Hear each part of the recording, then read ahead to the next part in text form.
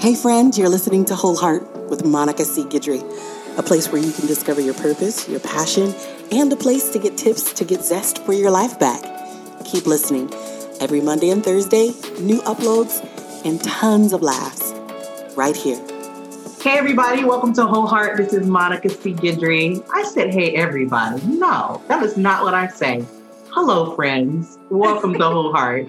This is Monica C. Guidry, and I'm so glad that you're tuning in. I had to correct myself because you guys are my friends. It feels like you guys are friends and family from distance and near. So thank you again for tuning in. Last week was amazing. We had Dr. Celeste Holbrook on, and she kind of filled us in on low libido, you know, where she come from, her story, kind of laid the foundation there. And today it's going to be even more laying foundation, but some good stuff. And before we get into it, you know, I have to remind you that I have these guided affirmation journals for you that are available on my website. So you want to make sure you lock into it. Let me show you guys, for those of you who can see who you're watching on YouTube. So give me 1 second. Okay. And remember, we're family here. So, you know, all that fumbling around, it's okay because you're in your family's house. So this is the guided affirmation journal. It's 7 days. And I am so sure that once you start reading it, it will become a part of who you are, and you'll start believing those things and start living a more elevated, more joyful life. That's what it's all about. All right. So now that I've laid the groundwork, we're going to get straight into it with Dr. Celeste Holbrook. Thank you for being here again this week. How are you? I'm so well, Monica. It's so lovely to see you again, and I'm looking forward to this conversation. I love this. It's lovely to see you too. You look amazing. You're all glowy and stuff. Just fresh off of a workout, so thanks. I wish I looked like that after workouts. Well, I don't know. Testimony. Okay, so what are we going to be talking about? Oh my goodness. Okay, so what are we going to be talking about today, Celeste? Well, I think that it's really important for us to have better conversations around arousal and libido. So this is one of the things that I talk to clients a lot in the practice. And, you know, we're pretty good about in our society about talking about 10 tips to make his toes squirrel or scream or whatever it is, right? But sometimes we're not real good about talking about the kind of the mundane stuff that happens in our sex life, that happens to all of us in our sex life, me included. I'm a sexologist, right? So I think it's important to talk about things like low libido and low arousal. That is so good. And I remember last week when you were talking to us, you mentioned that low libido has to do with your mind. Mm-hmm. So if you're concentrating on things like laundry or dishes or the to-dos, right, it's hard for you to like really focus, right? Yes, absolutely. So I like to say that, and this is a generalization between men and women. So just know this is a generalization that I'm making stereotypically, but in general, women are a lot like pancakes and men are a lot like waffles. So men tend to be able to compartmentalize better. So if you were going to put syrup on a waffle, you could like pick and choose which, you know, square you wanted to put it in. So for men, it's like, I'm at work. I'm focused on work. I'm having sex. I'm focused on sex. I'm golfing. I'm focusing on golfing. I'm with the kids. I'm focused on the kids, right? Which is a beautiful, beautiful thing. And women tend to be a little bit more like pancakes where you put syrup on and it kind of is like going everywhere. Yeah. Like I'm thinking I'm having sex, but I'm also thinking about the kids. And I'm also thinking about this conversation I had. And I'm also worried about this other thing. And things get convoluted or all mushed together. But that makes us really good at things like managing children while also making a meal and doing work contracts while also listening on the phone, right? So remote learning while also taking care of a 15-month-old. Yes, exactly. Exactly. So they both have good qualities. In sex, it's a little bit easier to be a compartmentalizer because you can really experience just sex, which is what we really want. So just knowing that as a female, like it's probably just harder for you in general because you are good at thinking about a lot of things at once. Yeah. But it's not very helpful when you get into the bedroom and it's like, I can't get there. Like it's, right. it's taken a lot to rev it up, So Yes. what would you say, how guide us through the process of, you kind of talked a little bit about it last week, but this week kind of guide us through the process of, getting out of our heads and so that we can like get into the moment and enjoy the moment. Yeah. So like you mentioned earlier, Monica, responsibility is the biggest killer of arousal. So any way that you can just from the beginning of the week or the beginning of the day, figure out how to ask for help or take downtime for yourself. I think it's really hilarious how we consider showers like a beautiful act of self-care. Like that is the bare minimum, my friend. Like you should be able to take a shower. That shouldn't be like self-care. That is just care. It's really sad, but it is. It is.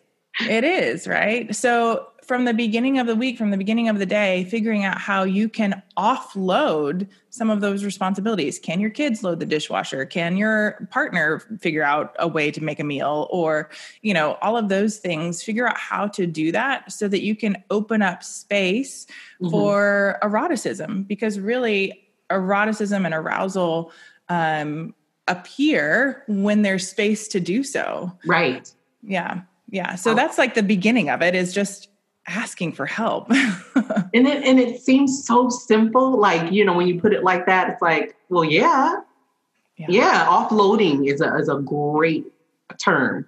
Like let's lay some of this stuff. I don't have to carry all of this stuff. Let's get some help in here so I can free my mind, free my hands to receive whatever that is for the moment that we are in so that I can be present. It's so good. So go ahead.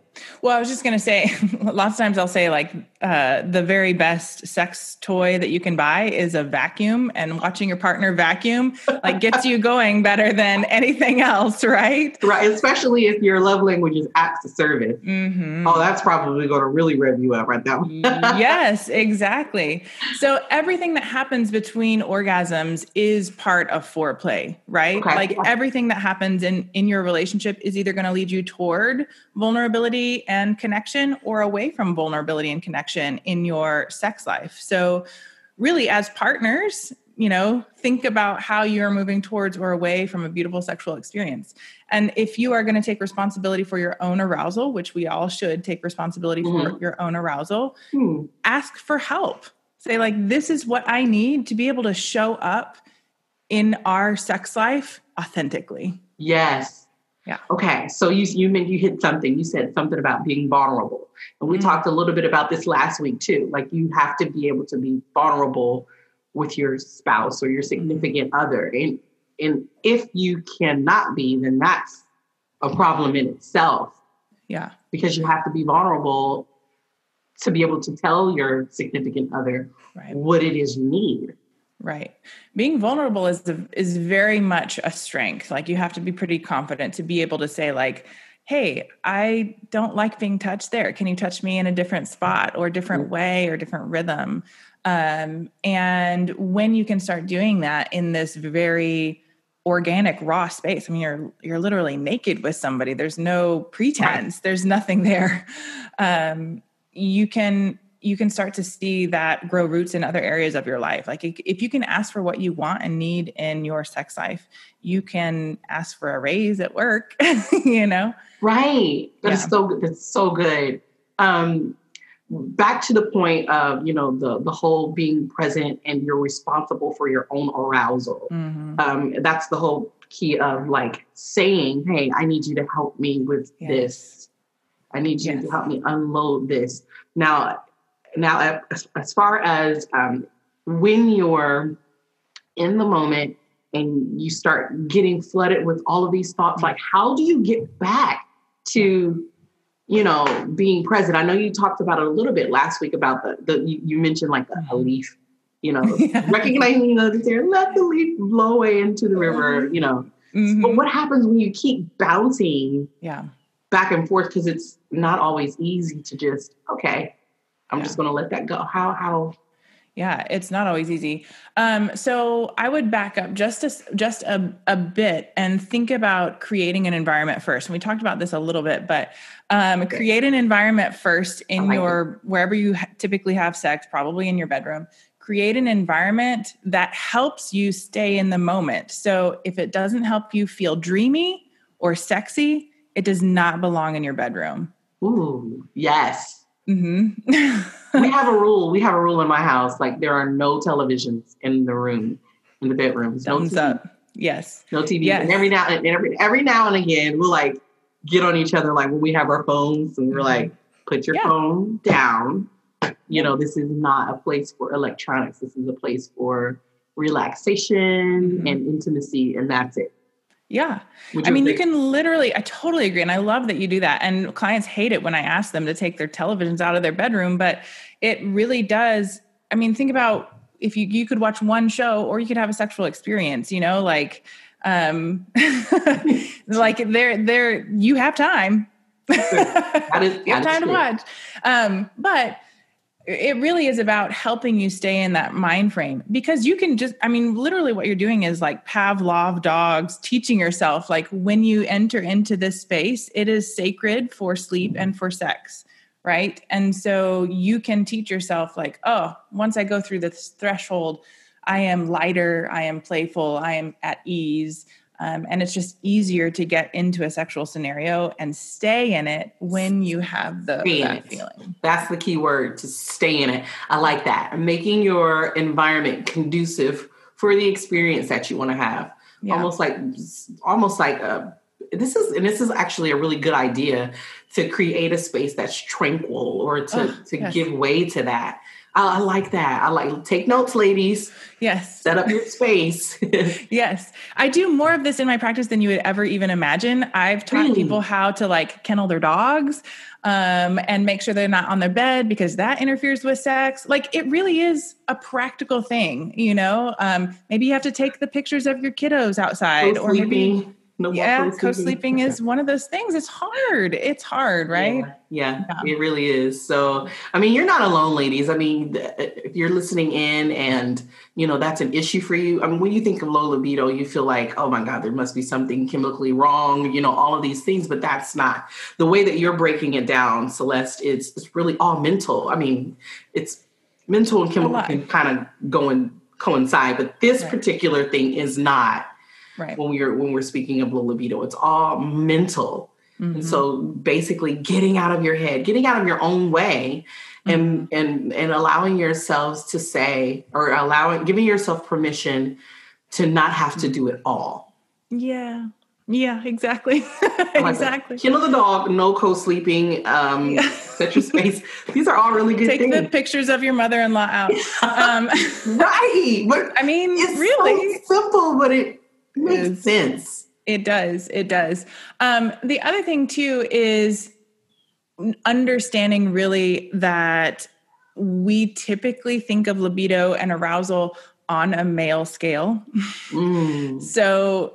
So be like, notice that just because you have a lower libido than your partner doesn't mean that yours is low. Like, right. We don't say men have hyper libido. Ooh. We say women have low libido. Right. It's because we judge libido on a male scale. So good. You know, I was always told that when you hit your 40s, you know, your libido is going to like skyrocket. It's going to like be through the roof. Does age have anything to do with that? We do see that patterning as sexologists. We do see that. We think that it's because women in their 40s give less SHITs. Seriously. I mean, like you're just more comfortable in your body. You're more comfortable asking for what you want. And your kids are typically a little older. And so you don't have as many of those intense responsibilities. Yeah. So yeah, it could be a little bit of hormonal, but I'm a behaviorist, so I'm going to talk about like how you are interacting with the world behaviorally. No, so I'll talk a little, just you don't have to go into grave detail, but what about that? What behaviorally? Well, so a lot of people will come into the practice and say, I feel like I have low libido, or I feel like I have low testosterone, and I feel like I need to get my hormones checked. And that may all be fine and good, but let's start behaviorally, because a lot of times it's not just about tweaking your hormones. Sometimes it is, but a lot of times it's about what can we do behaviorally or in your relationship or in your bedroom to help things feel more accessible to you. So good. Now, when we talk about, did you say that arousal and low libido is this intertwined? Is this the same? Yeah, people use them the same. I like to use the term arousal because it is a little bit more specific to getting sexually aroused. Libido tends to think, or we tend to think of libido as desire for sex, and desire and arousal are a little bit different. Like you can have desire for sex, but not necessarily be aroused. So they're a little bit different. And so we kind of mix them up when really we should be saying, I have desire for sex, but I don't really feel aroused for sex. Like I wish I wanted sex, but I just don't feel aroused for sex. So in those moments, give yourself some time to get aroused, like start sexual behavior and see if the arousal shows up, which a lot of times it does. So now, just because we don't want to give too much away for next week, but as far as that, like, how do you test that out? Or in your term? Yeah. So there's a difference between responsive and spontaneous arousal. And so if you find that you never really out of the blue want to have sex, like you're just not sitting at a baseball game and think like, I wish I was having sex right now. But if you do get into a sexual scenario with your partner and you start to make out and kiss, and then like you start feeling like, oh yeah, this is the thing that I like, I want to do this, you probably experience responsive arousal, which just means that sex has to begin, or sexual behavior has to begin before your arousal shows up. And there's nothing wrong with that. I was just about to say, like, is that something wrong? Because I'm trying to think of a time. Has there ever been a time where I'm like, literally, it's like a random thought, like, I don't know if I can think of a time. Maybe when I was younger, like maybe, like early, like 20s, probably, but nothing as an adult. And it's probably because of the responsibilities, like maybe, and that's kind of how. Yeah. And if you think biologically or evolutionarily, like we as women would need to protect getting pregnant more than like a man would need to impregnate as many people as they could. Like think evolutionarily, right? I get it. Yes. And so we're a little bit more protective of who we would consider having sex with. And so it might be that we just are a little bit more protected until we see that that person's safe and we're engaging with them in a sexual way. And then our arousal starts to show up. And there's just nothing wrong with that. But we only see on movies spontaneous arousal, like a more male version of arousal where like, I would feel like having sex. So we go and we're going to have sex in the on-call room in Grey's Anatomy and all this, and that's just not the way that a lot of us experience. And I'm like, there probably are women out there that are just wired like that. They're like, I'm ready to go. Let's go. Yeah. Okay. Absolutely. So I know next week we talked a little bit pre-show about what to expect for the following week. So next week you'll dive a little bit more into how to get aroused and what are some other things we can look forward to? Yeah, we'll talk about some like actual tips and tricks and techniques and body moves to really understand about yourself to help you get aroused and to help you have sex that feels really good to you, to help you communicate with your partner about what you like and what you don't like, and give you some real tangible ways to make your sex life more connective and more intimate. So awesome. Well, thank you so much, Celeste, for being here. You're amazing. You're a good friend of mine. Yay. I got your email. I signed up for your, when I was doing your calendar the calendar thing. Yeah. And so I automatically got the email from you. And I'm like, I like her, in the email. It's so ladies and gentlemen, if you weren't able to listen in last week, there is on her website, you're able to download a list of questions to kind of, you want to tell the listeners about that? Yes, absolutely. Go to my website, drcelesteholbrook.com, and you can download a list of questions that you can use as a platform for discussion about sex with your partner so that you can make sex better. So the better you can talk about sex, the better sex is going to be. Absolutely. So go check it out. Absolutely. And you can get on my newsletter list to get all my funny stuff. And it's not spam or anything. It was really information that I wanted to receive. So yes, so it's great, guys. So make sure you sign up for that.